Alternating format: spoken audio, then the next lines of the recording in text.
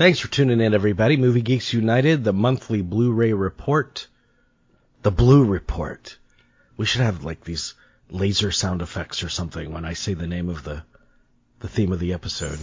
Hey, somebody out there, a loyal listener to the show, Luke Kane, who also hosts his own podcast called Celluloid Junkies. Hi, Luke. Luke says, "Hi, Jamie. I wanted to thank you and Adam for your thoughts on Elvis. It was cathartic, as I felt exactly the same way. A total disappointment." Luke agreed with me, Adam. Sorry. When it was over... It's all right.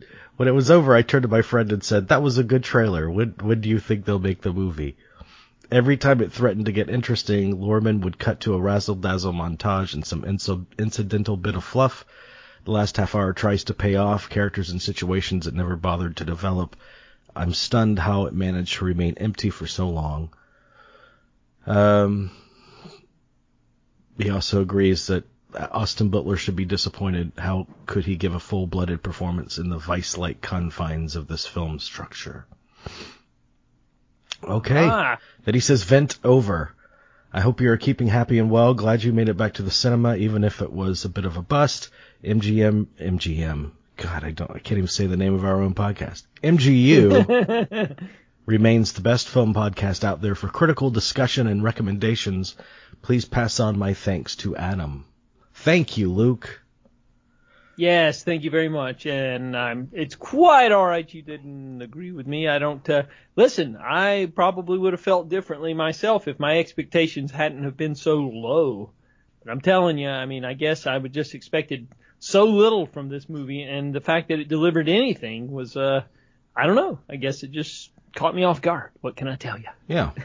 And even if Luke disagreed with me, I thank him for his feedback. His email to us next week will be, "Jamie, you are full of shit. What you said about this movie." And I'll be equally appreciative. Anyway, so let's talk. Did you see anything this past week? Well, actually, we haven't talked in a month, so done a show in a month. So in the past month, that is worth discussing. Oh yeah, I saw theatrically. I saw Nope, which is a mixed bag. We talked about this off the air, and I enjoyed it. The technical merits of the film are quite impressive. He definitely is a filmmaker who knows what he's doing in terms of the use of the medium of film. But the problem with the film, again, much like us, is in the storytelling department, and there are a lot of issues. There are a lot of subplots that are really brought up, but not really relevant to I guess you would call them B plots that are not relevant to the A plot, and so on and so forth. And so that's a little disappointing, to be quite honest. There's one major plot point, the subplot, I should say, about this tragedy that takes place on this 90s sitcom involving an animal. Don't want to say too much about it, but it just doesn't have anything to do with the rest of the film. Doesn't pay off. It's interesting, compelling, but just doesn't have anything to do with the rest of the film. And so there's a lot of that going on in this movie.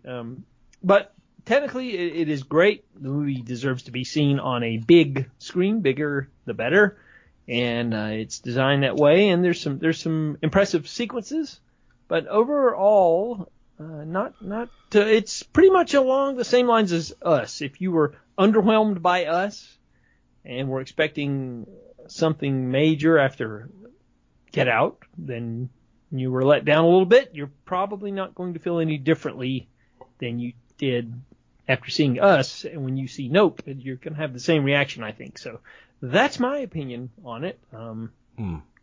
So...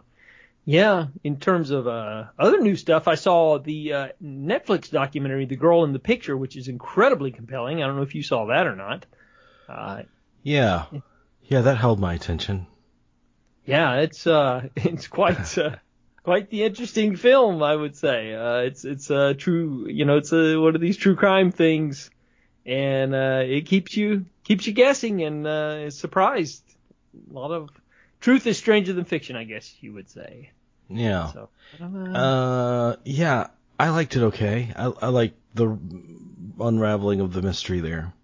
You know, they do a lot of true crime stuff, and I'll watch all of it, but one kind of bleeds into the next after a while. Like, Peacock just did a multi-part thing on the Hillside Stranglers. I've got to get my serial killers. What are those stranglers? Right. Get those stranglers straight. Yeah. It really is a relic of a different time, the notion of the serial killer. Did you see Prey? I did not. No, did you? And what did you? Did you see Eat, Pray, Love? No, I actually did not. I have to admit. It's the same thing. Okay. Well, I don't remember if I saw Predators or not. I definitely didn't see any of the Alien Predator things. I did see Predator 2 and Predator 1. That's good. First Predator still remains the king in the franchise. I would assume that that's pretty safely fermented in that spot. But this one was pretty good. I heard that. It runs a second place in the franchise, I think. I enjoyed it. It's a little... the premise itself is ridiculous, so you accept it in order to watch and enjoy what it has to offer, but it's a little ridiculous in this one in that, they're a Native American tribe and they speak like they were born in the 90s. Regular, layperson English. So when I was watching it, I know it's a forbidden name now, but I kept thinking about Mel Gibson, because if you combine the Mel Gibson of Apocalypto, well, just think of Apocalypto, the whole portrayal of a people that do not speak the language, and it's completely brutal, bloody, and violent savagery at play. That's what I think the best version of Prey would have been. But as it is, it's really, I enjoyed it. It was an entertaining movie. Yeah, I keep hearing that, and that's a surprise considering the last one was kind of underwhelming, and it was, written and directed by the creator of the original Predator, or the original scripter of the first Predator film. So, I didn't have high hopes for this one, so I just kind of skipped it. But yeah, that's good. But I was surprised. Yeah, a lot of people are saying the same things you are about it, and I definitely need to see it. So, for sure. In terms of new stuff, I did see the documentary on Alan Funt, Mr. Candid Camera. Saw that. That's okay. That's out there. It's directed by his son. It's maybe not quite as doesn't have quite the amount of dirt that you'd like to have on Alan Funt, because it's generally known he wasn't a pleasant person to work with or be around. But they don't quite whitewash things. I mean, his son is pretty honest about it, but not quite as much as you want him to be. You feel like there's more to this story than we're getting, but yeah. Anyway, I did see the Going Attractions documentary hosted with Leonard Maltin. I think he's a featured player in it. Going Attractions: The Definitive Story of the Movie Palace. That's pretty good. I would recommend that. It's about the title tells you pretty much what it's about. It's about how the movie theaters are disappearing. And it was a TCM co-production, I believe, but that is one that I would recommend. A lot of interesting people that we know are in the film and give their insights onto, and they give a good history of the movie going experience as well. And so it's educational and it puts you in a wistful mood because of the place where we are in right now currently. Yeah. So I enjoyed that as well. So those are a few. I rewatched The Counselor. I still don't get it. Oh, I don't either. So I'm right there with you. So it was the second time I watched it since it debuted, and I watched The Infiltrator again, and I love that movie. I love Cranston in it. And then, have you been listening to Tarantino's podcast? I haven't missed a one yet. Well, there's been 2.5. Yeah. 2.5. Yeah, that's right. Well, the last one, the third movie they talked about was this movie Delirium, Yes, I'm familiar with it, but have not seen it. which kind of plays as you think it's going to be a kind of a serial killer movie, but it turns out to be something else. Mm-hmm. And they kept plot details at a minimum as they were talking about it on the podcast because they wanted people to discover the surprises for themselves. Mm-hmm. It wouldn't have mattered. I mean, I think he's such a great filmmaker and he's made some of my favorite movies of the past years, but man, I question his taste in movies, that's for sure. No, I have multiple times. I'm right there with you. I mean, Delirium is, I guess if you really like scratch hard at it, that there's one or two mildly appealing elements in it, but no, you could see it on YouTube, and it's not a bad copy on YouTube. And I was wondering about that because boy, he was really selling it. I'm telling you, in a major way.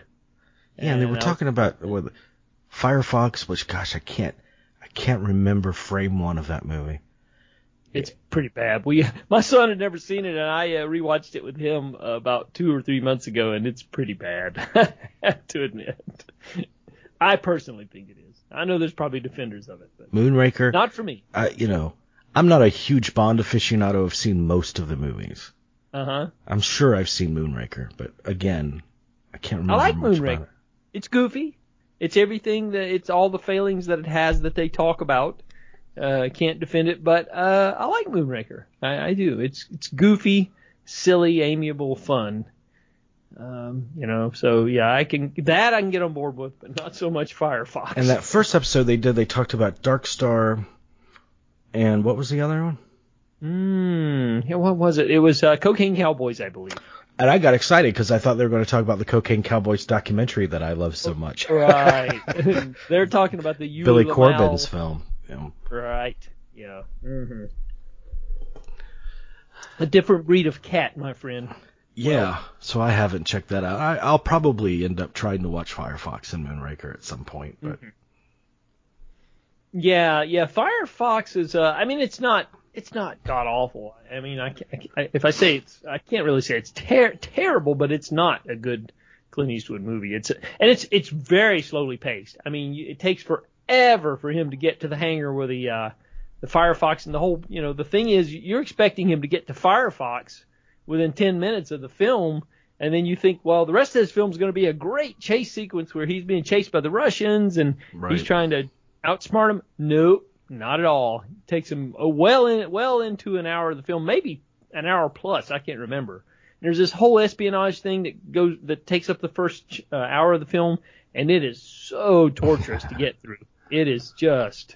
And it's all of, as they say in the podcast, it's like all the actors that are playing Russians in the film, they seem to be German with talking as if they have marbles in their mouths. It's really, yeah, and it's just not a good film and very, very lethargically. Do you think they made Blue Thunder to do a version of that where you actually see the plane for longer, or could have been a version of that gives the audience what they want? Yeah, Blue Thunder is much more effectively, that came out the following year, so that's totally possible. Yeah. I could see that happening. Yeah, it's a much better film. I'm telling you, if you think this is the kind of movie, and it should have been, they should have set up the premise of Firefox in 10 minutes and then boom, the rest of the film should have been a cat and mouse chase with him, taking the plane from Russia and the Russians are trying to shoot him down. That would have been a great film. It just doesn't work. But anyway, I did finally get around to seeing the JFK Destiny Betrayed documentary, which essentially, for people who don't remember, there was the JFK Revisited. I think that was the 2-hour version of Oliver Stone's new JFK documentary. And then there was a 4-hour version that had been suppressed, but now it's out on Blu-ray. We can talk about that here in a little bit. But that was one of the titles this month from Shout. And I liked it much better than the 2-hour version, I must admit. It was much more, I guess the 2-hour version felt a little choppy, and there was some stuff here that I didn't recall. Well, obviously I didn't see it in the 2-hour version. It wasn't there. But it's just, I don't know, I enjoyed it a whole lot more. It seemed to work better in its 4-hour non-truncated format. And, a lot of it is stuff that we know, and, he's kind of going over it again. But there's some interesting revelations and things that we may not know, or I didn't know. So I would definitely recommend it. It's a new set that has the a DVD of both the 2-hour and the 4-hour, and a Blu-ray of the 2-hour and 4-hour. So you get 4 discs and a new commentary by Oliver Stone over the 2-hour version. He doesn't do the whole 4 hours, but yeah. Yeah, I've seen both of them. I mean, I enjoyed them as far as it goes. It's a very it's a no frills thing. Mm-hmm. I mean, he brought back Robert Richardson to film it. I was getting ready to say that. You read my mind. And it's absolutely no frills. It's kind of stylus. And he employed Whoopi Goldberg and Donald Sutherland to do various narrations on it. Yes. Which in a way I was appreciative of, because one of the things that was so off-putting to me about Secret History series was his narration. He has such an odd way of his narration, like the way he emphasizes certain words in a sentence, it just feels off. It's like, are you trying to be Chris Walken? So what's going on here? Right. It's just an odd reader. It's true. It's true. But it's fine. It's fine. Mm-hmm. His explosive days are over. Even his elder statesman days are over. I mean, I think probably something like Nixon is the perfect blend between, the avant-gardist and the older statesman. It feels like a transitional movie for him, Nixon. It does. It really does. Yeah, because I don't think he was ever up to quite his peak. Even though he goes style crazy in U-Turn. I mean, that movie's balls out nutso. It's just, and I like U-Turn. It's just in the service of a B movie kind of conception.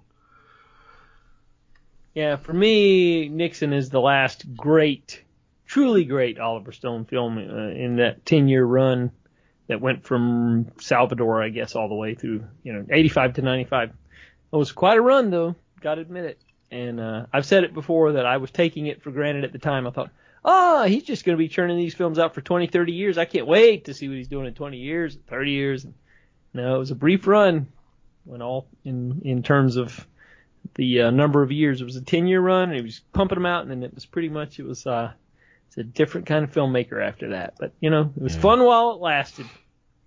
So, I revisited a couple things, too. Magnolia, my son had never seen, revisited that to experience that with him, and he enjoyed it. He's quite the movie buff, and I'd always promised him that I was going to show him that, and so rewatched that, and the Criterion sale happened last month, of course, and I picked up 4 titles that I didn't have, and one of those was The Fisher King, which I had not seen probably in 25 years, I would say. Wow. Saw it when it came out in the theater, and I saw it once more after that, and I don't think I'd seen it since, and totally works. Totally holds up. Really, really great film, I think. Mm. And, okay. Well, hey, how about Blu-rays? Yes, about the Blu-rays. So, let's do it. Yeah, there's quite a few. We'll start with July 5th. And we will, call out a few here that came out on July 5th, which was the first Tuesday in the month. Everything Everywhere All at Once is the hugely successful indie film, still playing in theaters, I'm told, in some places. From directors Dan Kwan and Daniel Scheinert. And this is the one that, it's I still haven't seen it. I hate to say it, but I have not. Starring Michelle Yeoh and James Hong, Jenny Slate. And it's about something about multiple universes and all that stuff. I'm not 100% sure, but anyway, did not see it, but it is out for the home viewer who didn't see it, like myself. That it has now been issued by Lionsgate.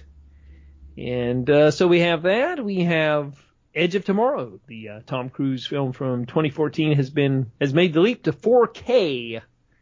How about them apples? No new extras, just a new 4K upgrade in terms of transfer. But hey, if you're a fan of Edge of Tomorrow, I wonder if they're ever gonna do that sequel. They've been threatening that for years. Wonder if that's ever gonna happen. They should have called it Live, Die, Repeat. I know, yeah. Because right. They just couldn't settle on a good title for it. Yeah. Even so, Live, Die, Repeat it's great. I mean, it's a perfect description of the movie, and it's a curious title. Edge of Tomorrow is a soap opera title. Yeah, that's true. It totally missells it. Yeah. But it's a good movie. I mean, in terms of that kind of canon, it's a top tier kind of effort. Yep. I would totally agree. What is agree. Doug Liman doing? Is Doug Liman... I saw him announced for something. Is he doing the H.H. Holmes miniseries with Keanu Reeves? I think he's directing that. I could be wrong. Because Hulu's doing Devil in the White City. And Scorsese and DiCaprio are producing, and then Keanu's starring in it. It was first TV starring kind of thing. Which that looks promising. Interesting. Definitely. Yeah, I don't know. That sounds about right, though. I'm not 100% sure.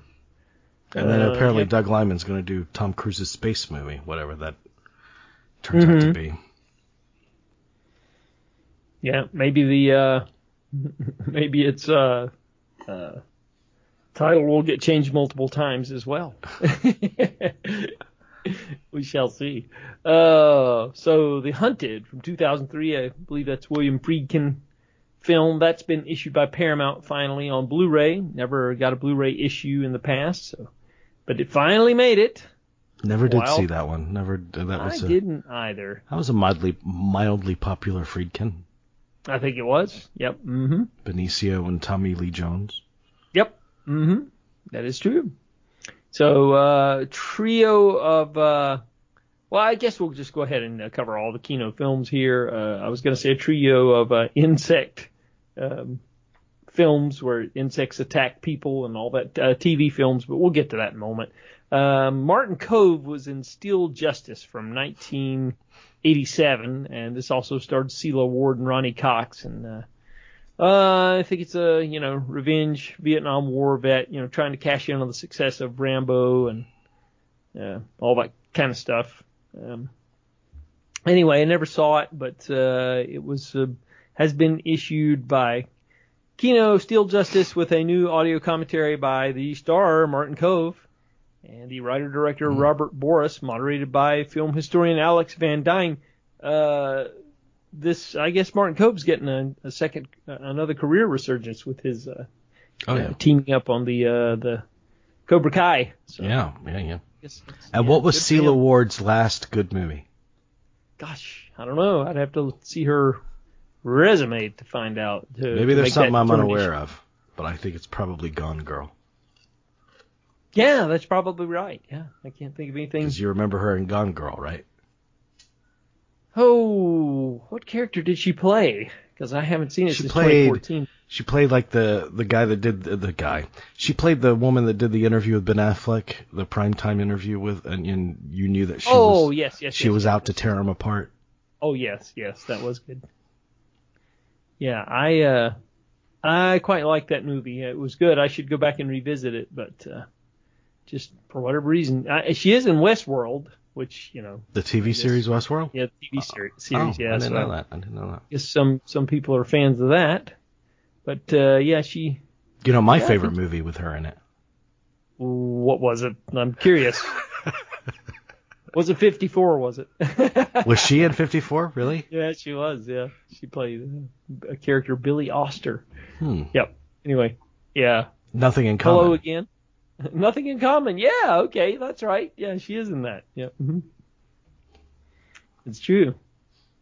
She's she's got an interesting resume. There's definitely some obviously The Fugitive. We can't miss that. Oh, what was she in that? Helen Kimball. I think she was the deceased wife in the flashbacks, I believe. Okay. Yeah. All right. Yeah. Yeah, she's like the made for cable movie version of Cela Ward was Joan Severance, I guess. There you go. I don't know. I'm talking out of my ass. I don't mean that. She played Jessica Savage in the TV movie version of the Jessica Savage story. So that's interesting. Was that a whitewash of her story? I don't know. I never got around to seeing it. I remember when it was 1995. I remember, and I would be curious to see that. Yeah. It's an interesting story. Wasn't Michelle Pfeiffer in Up Close and Personal partially based on Jessica Savage? I think there was some, yeah. I think when you're talking about a certain period of time and female, primetime newscasters, you really don't have much else to draw on but Jessica Savage at a certain period of time. Or Barbara Walters or Diane Sawyer. They're the majors in a certain era. Oh, yeah, very true. Very true. Well, anyway, moving back to the kino releases for July. The Dark Side of Cinema, Volume 8. That includes Street of Chance from 1942, Enter Arsène Lupin from 1944, and Temptation from 1946, with new audio commentaries on all three films. We have a double feature of two films starring Sammy Davis Jr. and Peter Lawford. Imagine that. Salt and Pepper and One More Time. 1968 and 1970 are the release dates for these two films, directed by Richard Donner, both films, believe it or not. Wow. Isn't that interesting? Which ones? Salt and Pepper from 1968 and One More Time from 1970, both directed by Richard Donner and Sammy Davis Jr. and Peter Lawford. Get it? Salt and Pepper? Oh boy. They had to make that one obvious, didn't they? Could they make that less obvious, I should say. Anyway. Ebony and Ivory on the soundtrack. Right, there you go. My goodness. Well, anyway, it's they're caper films. London's coolest cats taking on England's craziest criminals. When a sexy spy turns up dead in their ultra cool nightclub, Salt, played by Sammy Davis Jr. and Pepper, played by Lawford. Believe it or not, there's the twist. How clever! They discover a plot to overthrow the government. But anyway, they reteamed them for the other one. And anyway, I haven't seen either one of them, so I can't say a whole lot about them. But anyway, another double feature has been issued. They Call Me Mr. Tibbs and The Organization. And those are obviously sequels to In the Heat of the Night, starring Sidney Poitier in both of them. 1970 and 1971 for those. Yeah. No extras on those. They're kind of ho-hum, I think, from what I've heard. I understand that the significance of a franchise for Poitier's character. But, I mean, come on. They're totally different animals than In the Heat of the Night. Mm-hmm. True. Yeah.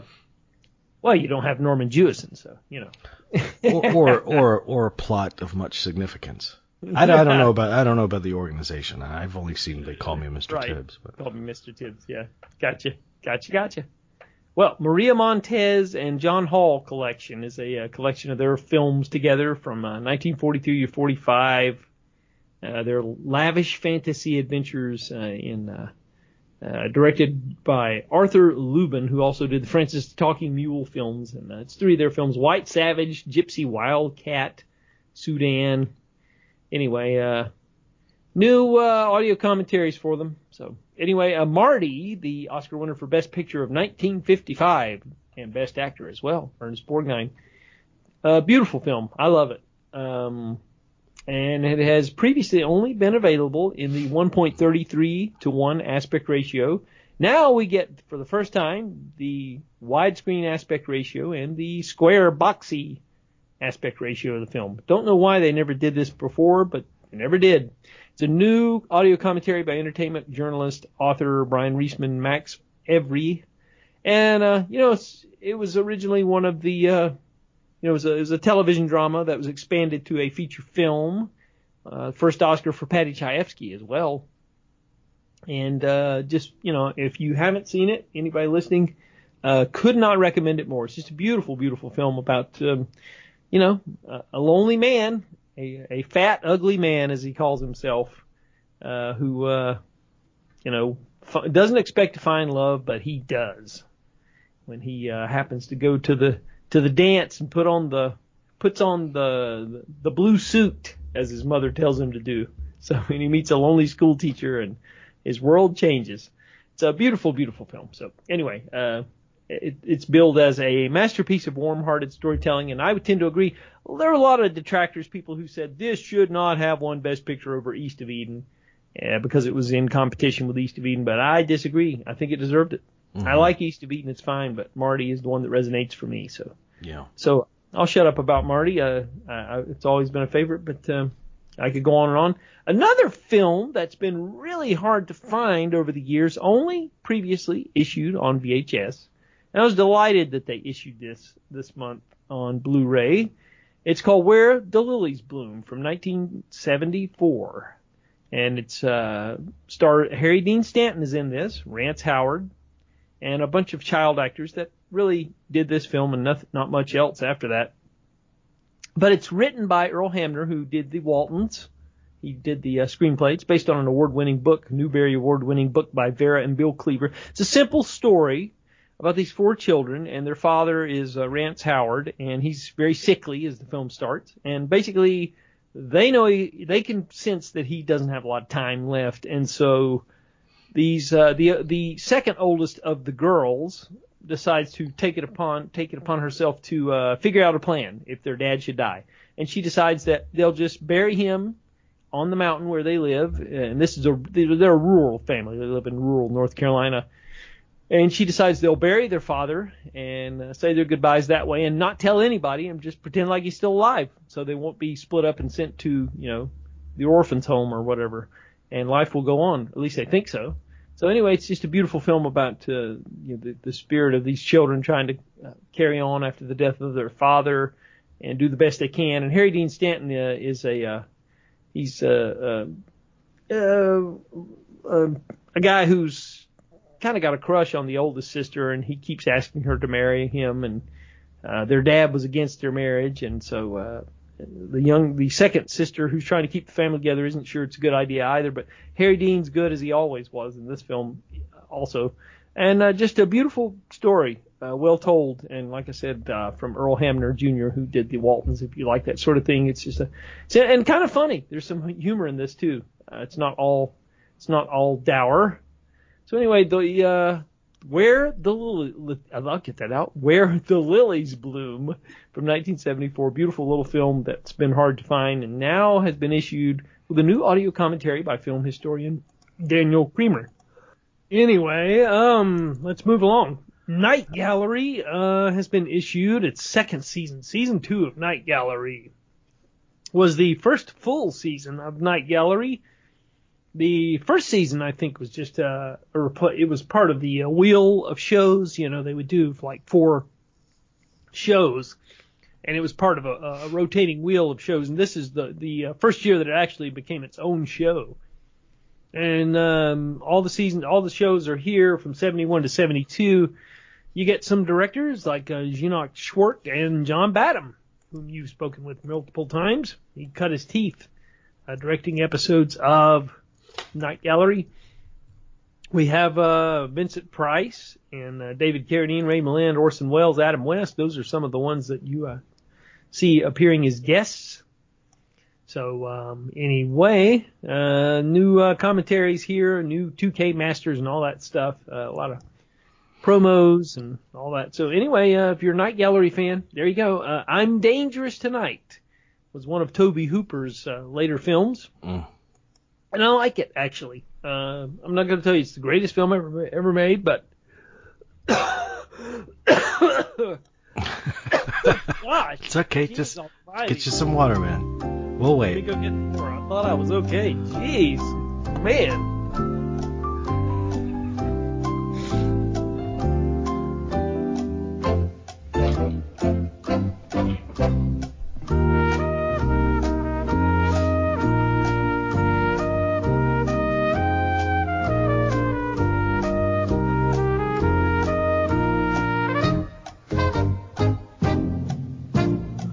I'm Dangerous Tonight is one of the later efforts from director Tobe Hooper of Texas Chainsaw Massacre fame. And I would say that it's not a great film, but an interesting film. And it has its delights. Certainly among them is the cast. cast is amazing in this film. You've got Arlie Ermy, Dee Wallace, Anthony Perkins, Natalie Schaefer from Gilligan's Island, Mrs. Howell, Mary Fran from Newhart. I mean, it's an incredible cast. I don't know what else to say. And it's effective in spots. It was a made for USA television, made for TV movie for the USA network. But it's basically the story of this red cloak that anybody that puts it on becomes possessed, and they do murderous deeds and all that stuff. But anyway, it has a new audio commentary by Christopher Wolfter and Will Dodson, Christopher Wolfter, sorry, and Will Dodson, editors of American Twilight, the cinema of Tobe Hooper. A new audio commentary by filmmaker historian Michael Varrati. Devil in a Red Dress is a interview with actress Dee Wallace. Seeing Red is an interview with the director of photography, and Making I'm Dangerous Tonight is a behind-the-scenes footage with optional commentary by the videographer Stan Giese. And so, anyway, it's loaded with extras, basically. I'm Dangerous Tonight from 1990, directed by Tobe Hooper, and a curio, I would say.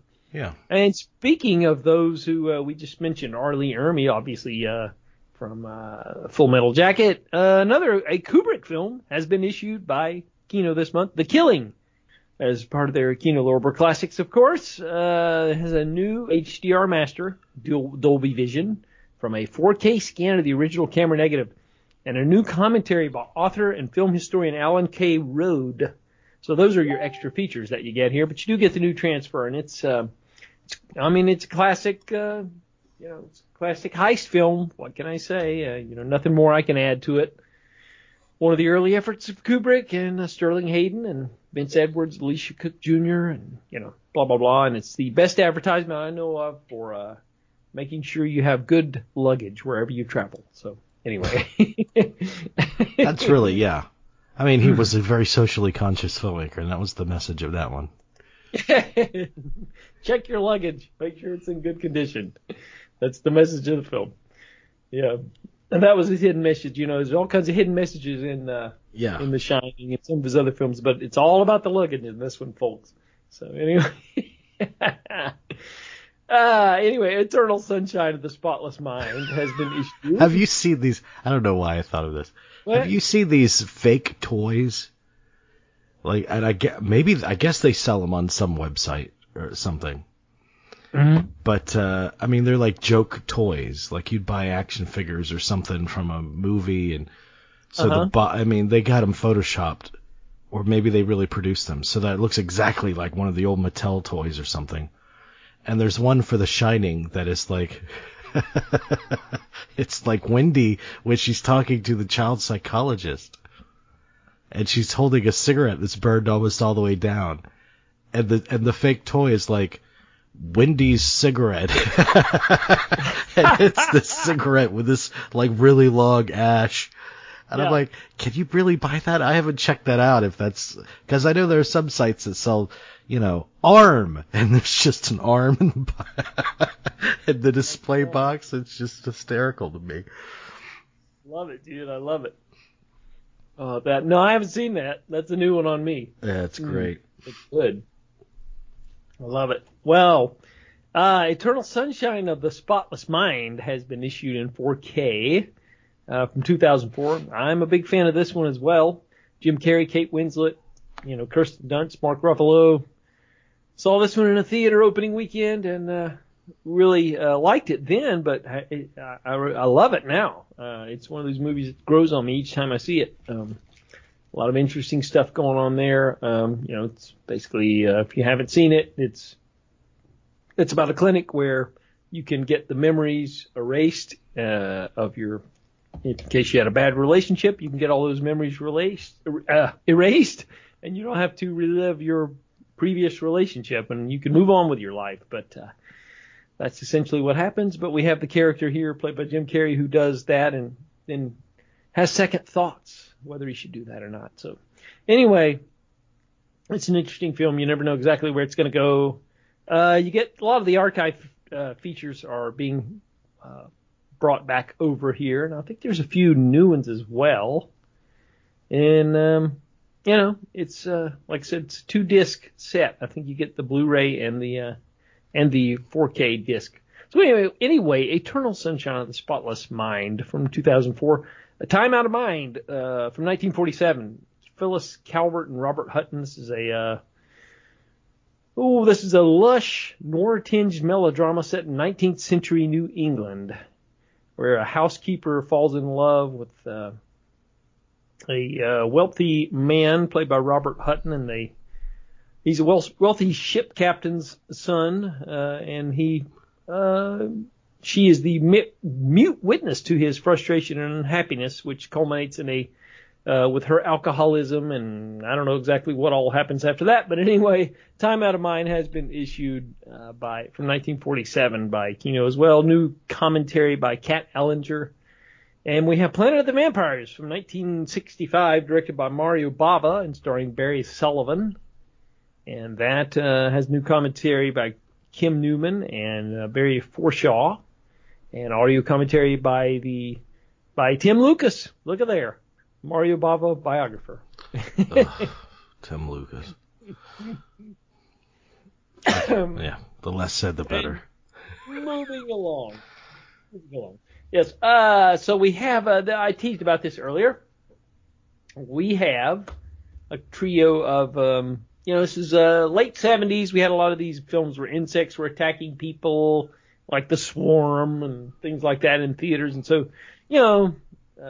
made-for-television movies were imitating whatever was going on the big screen at that time. And so Kino has issued 3 of those from the late 70s. Tarantulas, The Deadly Cargo from 1977, starring Claude Akins and Tom Atkins. Yeah, there you go. Deborah Winters, Pat Hingle, Howard Hessman, and Burt Remsen. That's a pretty good cast. And it's what happens when some Americans fly down to Ecuador to pick up some premium coffee beans, and the tarantulas get loose in the bean and get stuck, get into the bean bags, and they bring them back, and you know what happens. Has new commentary by Amanda Reyes, who's written a book about TV movies previously, and she's a film historian. Terror Out of the Sky, also known as Revenge of the Savage Beast, starring Ephraim Zimbalist Jr., Dan Haggerty, and Tova Feldsha, and Philip Baker Hall. Believe it or not. That has a commentary by David Del Val and David DeCoctu. And that was actually I think it was a sequel to The Savage Bees from 1976. Both of them were produced by Alan Landsberg, who also did the In Search of television series, which had a lot of their episodes focused on the threats of killer bees and things like that. Ants from 1977 starred Robert Foxworth, Linda Day George, Suzanne Summers, Bernie Casey, and Myrna Loy and Brian Dennehy. And it's basically about also known as It Happened at Lakewood Manor. And it's basically Lakewood Manor gets overrun with ants. So it's interesting. It's also produced by Alan Landsberg as well. I think all 3 of these may have been. But anyway, you get a new audio commentary by Lee Gambin, a good friend Lee Gambin, and the ex-Fangoria co-chief editor Rebecca McKendry. And so there you go. I would like to see all 3 of these again, just for whatever it's worth. I remember I saw Tarantulas, The Deadly Cargo, and Terror Out of the Sky with my dad. We used to watch a lot of made-for-television films, and those are 2 that I have fond memories of seeing with him when they originally aired. I don't remember Terror Out of the Sky being particularly great, but I remember Tarantulas, The Deadly Cargo not being so bad. So, and Ants, I don't remember a whole lot about. I saw it, but anyway. Not the same as Empire of the Ants, that was Joan Collins, right? Yeah, that's the giant ants. These are regular-sized ants. Oh. So that's the difference. The size makes all the difference. It did to Joan Collins. Yes, it did. There you go. Good one. Well, anyway, so we'll move along to the Criterion releases for July. We have Okja from Bong Joon-ho, and that's this was a well-regarded film from that director who would go on to win the Oscar for Parasite, and this is from 2017. This is stars Stephen Yeun, Jake Gyllenhaal, Tilda Swinton, Paul Dano, and anyway, gets you get a new 4K digital master. You get it's actually being issued in Blu-ray and 4K. Sorry about that. New conversations between Bong and producer Doo-Ho Choi. And new interviews with members of the crew about the cinematography, visual effects, short programs, including a director's video diary, and all that good stuff. So The Virgin Suicides has been issued on 4K, made the leap to 4K. This has been previously issued by Criterion in Blu-ray, and they're just porting over the previous extras. I don't think there's anything new here. There's a 1998 short film by Sofia Coppola, music videos, making of 1998 making of documentary, and interviews. So there you go. Raging Bull makes the 4K leap this month, last month as well, I should say. What else can you say about Raging Bull? It's one of the films that's seminal films of the 1980s that's still in the conversation. I guess it always will be. You get 3 audio commentaries. This has previously been issued by Criterion on Laserdisc, but I don't think on their label on Blu-ray or DVD. But you get the 4K edition and Blu-ray edition. Both have been issued. You get a making of program, 3 short programs highlighting the long-time collaboration between Scorsese and De Niro. A TV interview from '81 with Kathy Moriarty and the real Vicky LaMotta. And you get a program about veteran boxers reminiscing about LaMotta. You get 3 audio commentaries. I think one of these or maybe 2 of these are from the old Laserdisc. So, there you go. Summertime. What is the director of Maniac? What's his name? William Lustig. William Lustig. How is he related to Jake LaMotta? That's a factoid I wasn't aware of. Nephew. They're nephews. Okay, wow, I didn't know that. Yeah, because I remember we had Lustig on the show. I think Aaron interviewed him, and they talked a little bit about LaMotta. So there's your movie trivia. Yes, it is indeed. That's a good one. Very good. Well, before David Lean went on to make all those epics that he made from the late 50s all the way through the end of his career, he used to make smaller films, and one of the last smaller films that he made was Summertime, which is a romance that takes place in Venice at the height of summer, starring Katharine Hepburn as a lonely middle-aged American tourist forced to confront her deep-seated insecurities when she starts an affair with a Italian shopkeeper played by Rossano Brazzi, and you get Darren McGavin in this as well, playing in a supporting role. Did Pauline Kael hate it? Did she hate it? I don't know. Oh, yeah, that's right. She hated so much of his other stuff. That's true. I don't know. She cussed him to retire for a while. Yeah, that's true. She did. But yeah, he took a 15-year gap because of her. Yeah, that's right. Yeah, ridiculous. True. But, yeah. So, yeah, there's a Blu-ray edition here and a DVD edition. And this is has audio excerpts of a 1988 interview with Jack Hildyard and an interview with director David Lean from 1963, believe it or not, and a new interview with film historian Melanie Williams. So, anyway, Summertime has been issued by Criterion. So there you go. I think that's one that they've talked about, or there's been talk about them issuing that one, but they finally got around to it. So Devil in a Blue Dress has been given the 4K upgrade as well, and also a new Blu-ray. Directed by Carl Franklin and starring Denzel Washington as Easy Rawlins. Takes place in the 40s, late 40s, after World War II in Los Angeles, and highlights some of the struggles that African Americans had during that time. And I think it wasn't too successful when it came out. It's based on the novels by Walter Mosley, and they were I think they had an idea that this might be a series of novels, but that did not happen. It was one and done. But this new edition of Devil in a Blue Dress has it has a new conversation between Franklin and actor Don Cheadle, a new conversation between Walter Mosley, author of the novel, and screenwriter Attica Locke, on-stage conversation between Franklin and film historian Eddie Mueller, screen test for Don Cheadle, and commentary, archival commentary. And so anyway, Devil in a Blue Dress being issued by Criterion, and Drive My Car, the winner for Best Foreign Film from last year. I thought it was okay. I don't think it's quite as good as its reputation suggests, but what do I know? But anyway, it's being issued at a Blu-ray. It's no 4K, just Blu-ray on this one. And you get a few new extras here, a program about the making of the film and a press conference footage and festival and trailer and all that stuff. So anyway, that's your Criterion releases for the month. Okay. And so that moves us along to,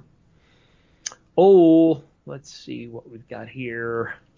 Moving along to July 12th, the Beatles Get Back documentary from Peter Jackson has made its way to Blu-ray finally after multiple delays, but it finally found its way to Blu-ray. And don't know if you got around to seeing it. I believe you did. I think we talked about it, but I liked it. I thought it was quite good.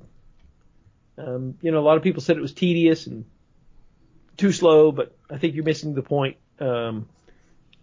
Being the artistic creation is tedious and slow usually, and so that's what the film was about. And so I thought it was a great, invaluable portrait of the process of creating art, if nothing else. So it's good. Angel Heart is being issued in 4K from Lionsgate from 1987. The Robert De Niro playing the devil here. What more can you say?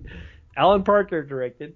I don't know that there's any new extras here. I think it's just archival stuff being ported over. But anyway, Indiana Jones and the Temple of Doom has been issued in a new Steelbook edition. It's 4K. It last year was issued as part of the Indiana Jones collection, but this year it gets a standalone release. Rough Cut, starring Burt Reynolds and Leslie Ann Down, from 1980, has been issued as part of the Paramount Classics, Paramount Presents line of titles, rather. I never got around to seeing that. That's a blind spot for me in the catalog on the resume of Burt Reynolds. I didn't get around to seeing Rough Cut from 1980. Oh, God. No, me neither. Yeah. But it got the Paramount Presents treatment, which is it's a new featurette, and it's a limited edition, special edition, and all that. So I guess they felt like it was worthy. So the $6 Million Man, I know it's not a film per se, but we'll talk about it. The complete series has been issued by Shout Factory in a massive box set that even includes all of the post-series television films. So get that. The Frisco Kid is part of the Warner Archive collection for the month of July, and that stars Gene Wilder and Harrison Ford. What a pairing, right? Directed by Robert Aldrich, who gave us Whatever Happened to Baby Jane, among many other things, Flight of the Phoenix. And it's about a Polish rabbi, played by Gene Wilder, wandering through the Old West on his way to lead a synagogue in San Francisco. And when he's nearly burned at the stake and killed by outlaws, and pairs up with Harrison Ford. And anyway, it's has an interesting supporting cast too. George DeCenzo and Raymond Bieri, great character actors. It gets it's kind of got middling reviews when it came out, but I don't think there are any extras on this. But the Frisco Kid has been issued as part of the Warner Archive collection. Nope, there are no new extras. First time ever release on Blu-ray for that. A couple of Paramount releases here. Leap of Faith from 1992, Bebe's Kids from 1992, Georgia Rule from 2007, and Safe Men from 1998, Last Holiday from 2006. Those are a few. And then we have, What are those from? Those are from Paramount. Paramount, Yeah, okay. Those are from Paramount. And so Changing Lanes is another one. That's from 2002. And we'll move along to July 19th. Men in Black got a new issue in 4K. It's been previously issued, but it got another upgrade. I think that's all three films. Hell High from 1989 is an Arrow release. This is a cult horror film that's kind of hard to find. It's about a teacher who accidentally caused the deaths of several of her students, and then there's some people seeking revenge for their deaths and terrorizing the teacher, and it has some new documentaries, featurettes, and commentaries and all that stuff. It's an Arrow release, Hell High. And Good Burger has been issued. That's from 1997, 25th anniversary limited edition steelbook. It was based on the Nickelodeon series or something of that nature. I remember it's directed by Brian Robbins, who I think now runs Paramount, I believe. If I'm not I never told you my Good Burger story, did I? No, let's hear it. So when I was promoted to manager of the movie theater, our GM was called to jury duty, so he was gone for a couple of weeks. And it was a scary time for him because it was some kind of mob-related thing, and it was a murder case. And when you're up there and you're called to be considered for the jury, you got to give your name and your address and all that kind of stuff right in front of the murderer that's sitting in front of you. It's scary. Anyway, that's not the story. So I was in charge of a lot of the stuff that he took, that he was normally doing, including placing ads in newspapers. So, and the sarcastic person that I am, like when Good Burger came out, I would like put little tags, like at the bottom of the ad where it says held over second week or something like that. I'd put stuff like, it's burgerific. And my boss would see these papers when they'd arrive in the morning, and he'd be like, God, Jamie, stop. And then I'd be up at the box office, and I'd just go up to the microphone, I'd call out, ladies and gentlemen, there are only 176 tickets left for this showing of Good Burger. And that was the amount of seats in the movie theater. Get the tickets while you can. I don't even know anything about the movie. I never saw it. But. Oh, gosh. Well, you're probably better off. So every time somebody mentions that movie, I just think it's burgerific. Burgerific. And they should have quoted you. And the guy at the ledger was like, you sure you want to put this? And I was like, yeah. Wow. Well, they should have quoted you, and it should be all over this steel box. That would have been the trick. That would sell. It's too bad. Yeah, there you go. So the 2003 film Natalie, starring Fanny Ardant and Gerard Depardieu, and it's about this woman whose husband's unfaithful, doesn't want revenge. She's just curious and wants to share the experience, but in secret. She hires an elite prostitute to seduce her husband and report back to Catherine. And okay, now I know why Depardieu did it. There you go. Yeah, exactly. Well, this is one of the Cohen film collection, and it's also distributed by Kino Lorber. And so I didn't get around to seeing it, but I think it was kind of got middling reviews. Not really sure, but anyway, The Adventures of Don Juan from 1948. This is one of those swashbucklers from starring Errol Flynn.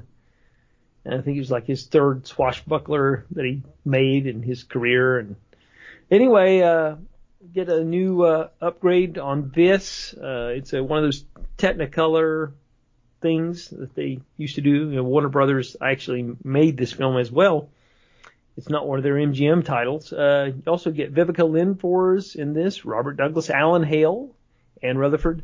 And it's directed by Vincent Sherman. You get a commentary by the director, Vincent Sherman, and historian Rudy Belmer. I guess this would have been a while back, since I think Vincent Sherman's been gone a while. Warner Night at the Movies, 1948 Short Subjects Gallery. And you get a vintage newsreel, Oscar-nominated comedy short, animated cartoon, Hair Splitter, and the theatrical trailer. So The Adventures of Don Juan being issued by Blu-ray. Oh, let's see. So moving along. Species from 1995 has been given the 4K upgrade from Scream Factory. It's previously issued by on Blu-ray from Scream Factory. Now they've gone the 4K route.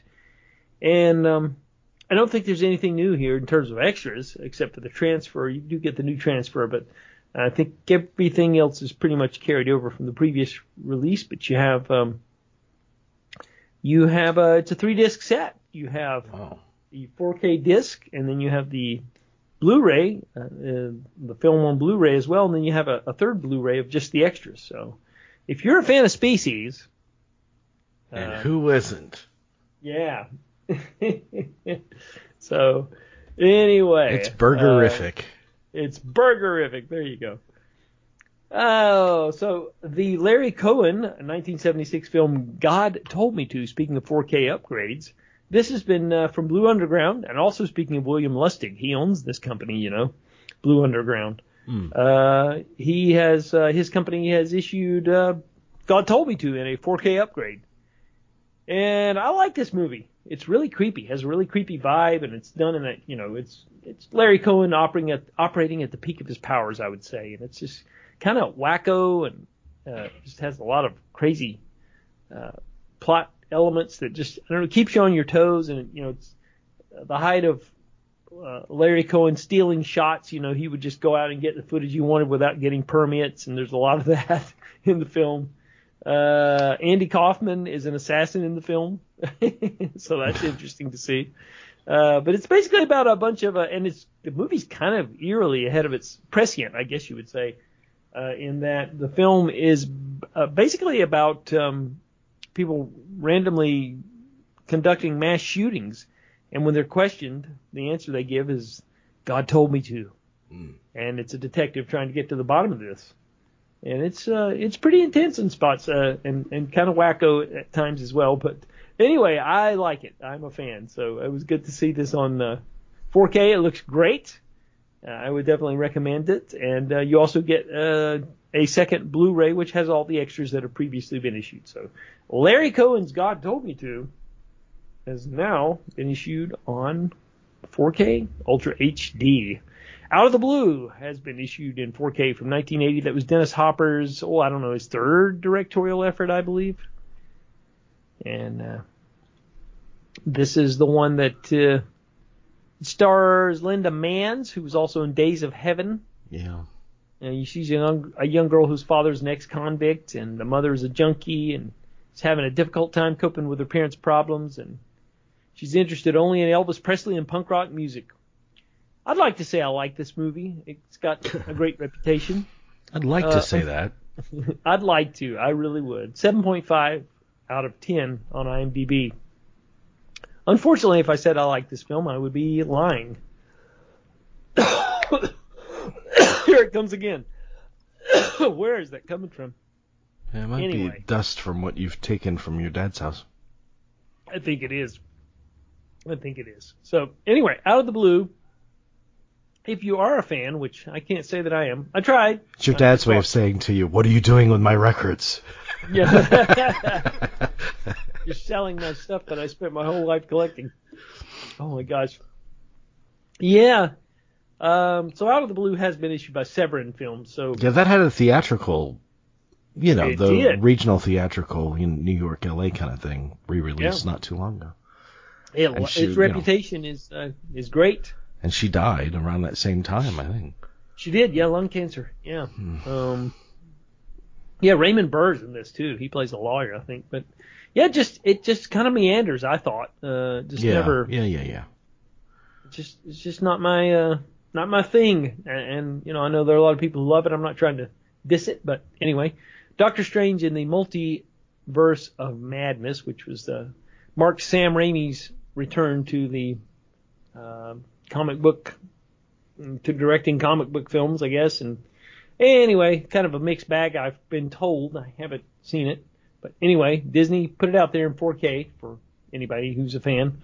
The Lost City has also been issued in 4K. That's the thing. It's kind of like almost like a remake or a retread of Romancing the Stone, where you got the romance novelist who gets caught in this wacky adventure. Which one is that? Sandra Bullock and Channing Tatum. Yeah. Okay. Yeah, Lost City. And anyway, from the spring, it did pretty well, I think. And so anyway, it's been issued in 4K and have 50 minutes of bonus content, deleted scenes, bloopers, Bullock and Tatum, the dynamic duo, Jungle Rescue, Building the Lost City, and more. So anyway, Lost City has been issued. And let's see, a couple other Arrow titles. Let's see, there's The Righteous is a 2021 film. It's a horror film that it's about a burdened man feeling the wrath of a vengeful God after he and his wife were visited by a mysterious stranger. It's filmed in black and white, and I hear good things about this one. Directed by I think the director's name is Mark O'Brien, and there's not really anybody in the cast that I was picking up on that I was familiar with, but like I said, generally well reviewed, and this comes with a bunch of extras, as Arrow is prone to do, and a lot of commentaries and featurettes and all that stuff. We also have The Sacred Spirit from 2021, and so it's about a UFOologist who one of its members dies, and he's got a secret project to change human destiny, and now the guy who runs who's the ufologist, he's got to carry the project on alone now that his partner's been killed. And anyway, sci-fi suspense, The Sacred Spirit. So, and we're moving along to Tenebrae has been issued in 4K by Synapse, Dario Argento's horror film from 1982. I don't think there's any new extras here, just archival stuff. But you do get the upgrade to 4K Ultra HD. And let's see, just a couple of things. Jack and the Beanstalk, Abbott and Costello, 70th anniversary limited edition. This has been given a restoration. One of the few of the Abbott and Costello films that wasn't owned by Universal. 1952 is when it was released. So it's been given like I said, a nice restoration there. And then just a couple other things we have here. Oh, let's see. We have Donna Floor and Her Two Husbands, which was later remade as Kiss Me Goodbye, starring the late James Caan. And it's basically about a woman whose husband dies, and then he's a philanderer and all that, and she remarries, and then she finds her new, less than satisfying sex life revived when the ghost of her late husband returns. It's a Brazilian film, and it has a great reputation. I know it was a hit at the time of its release. Again, this is one that underwhelmed me.